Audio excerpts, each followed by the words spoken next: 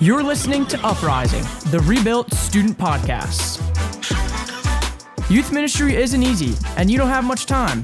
That's why this is a car ride's worth of content to help you reimagine, revive, and rebuild youth ministry.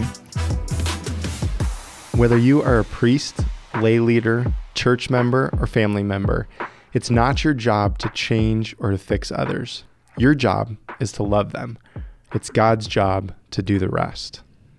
Welcome to Uprising, the Rebuilt Student Podcast. I'm Daniel, and I'm speaking before Allie today because this is a different kind of episode for a different kind of topic. Today we're tackling the most challenging topic that we can think of. And this quote that I just read from David Proson's book is a starting place for us. This series is LGBTQ+, and to be honest, we're more than nervous to touch this topic. Our pastor and our staff are nervous for us. Our archdiocese is probably nervous too. We're nervous because no matter what we say, you're probably going to feel strongly. Within our own parish, even within our own staff, people land on opposite sides of the social, theological, and political spectrum. Some people will say that we need to be more liberal. Some people will need to say that we need to be more conservative, but few people will be without an opinion. No matter where you land, we ask you to stick with us. Here's why we're doing this. Every youth ministry and every church is staring the LGBTQ question in the face.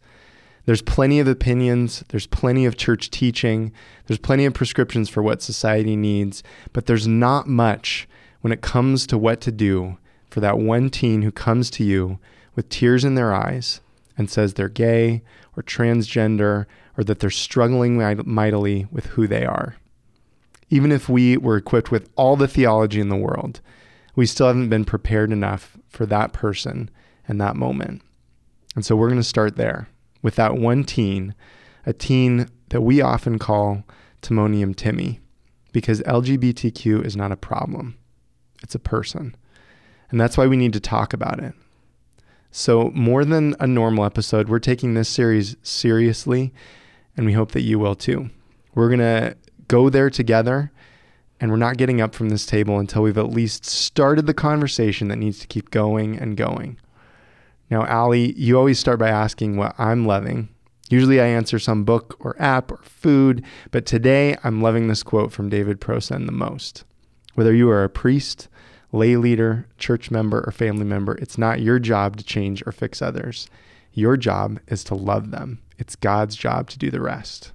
Allie, what are you loving? Whew, okay.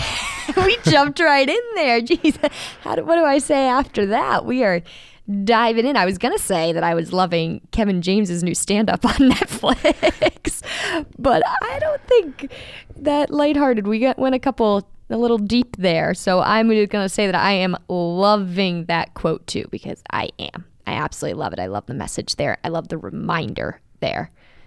Yeah.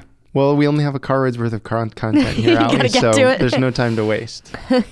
Very true. And there's no time to waste with our ministry to teens because they care deeply.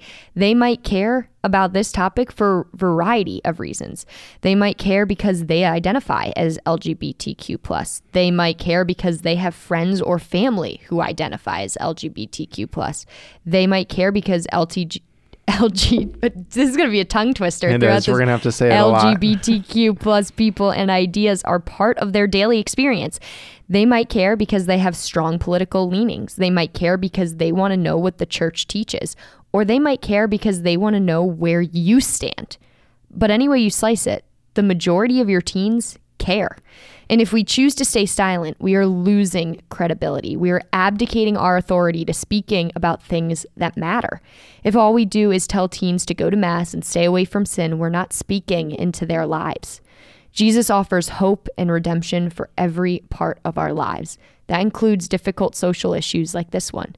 He's bigger than our debates. He is bigger than the issues of the day. He is more aware than any person about what's happening around us. He knows every person intimately, LGBTQ+ or not, and he wants the fullness of grace and truth for every person. So here is what we're going to try to do this series. We're going to talk about some of our experiences, our failures and successes, conversations that we've had, and conversations that have never happened, but we wish they had. We're going to reference a few books.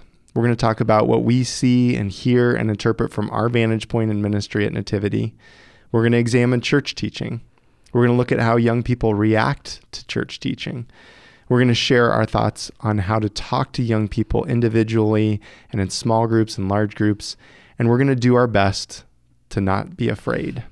And you're probably going to disagree with some of what we say and agree with other parts. And that's okay, because this is complex. Sexuality and gender are complex.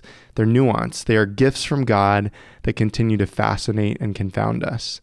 In a car ride's worth of content, we can't do a full scriptural analysis of every text or lay out the content of every book or all that the church has to say.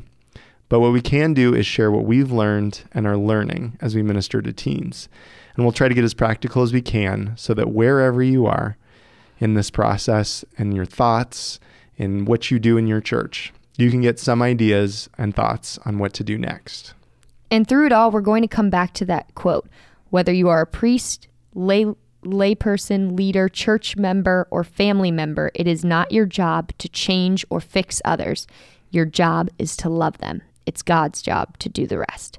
Nothing that we say or pray is going to fix people. We're not fixers. That's the role of plumbers, electricians, and handymen.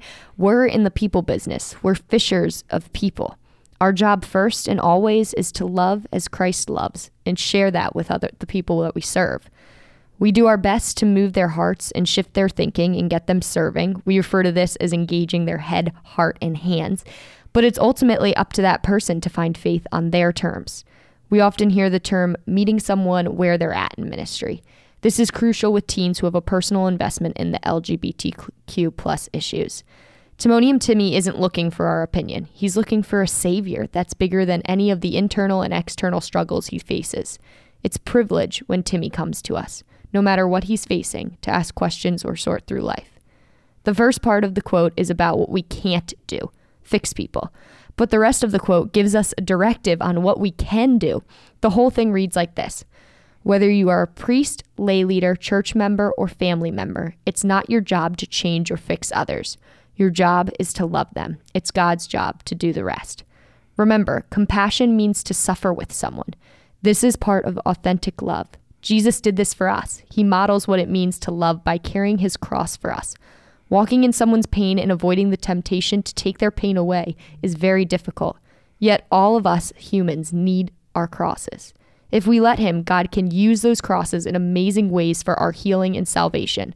We can't fix or change anyone except ourselves, but we can stand by others in their suffering and suffer with them. We can stand with others. That's our simple directive today. We'll link that book below if you want to keep reading. We can't abandon our teens or be afraid of what to say or saying the wrong things. We need to be brave and stand with them and suffer with them, and above all, love them. And that's where we're going to stop today. So please come back next week when we'll continue this conversation talking about welcoming. Everyone wants to be welcoming, but it's not as easy as it sounds.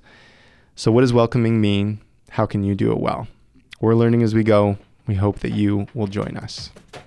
Thanks so much for joining us today. We love each and every one of you very much. Please join us next time as we continue this difficult and important conversation.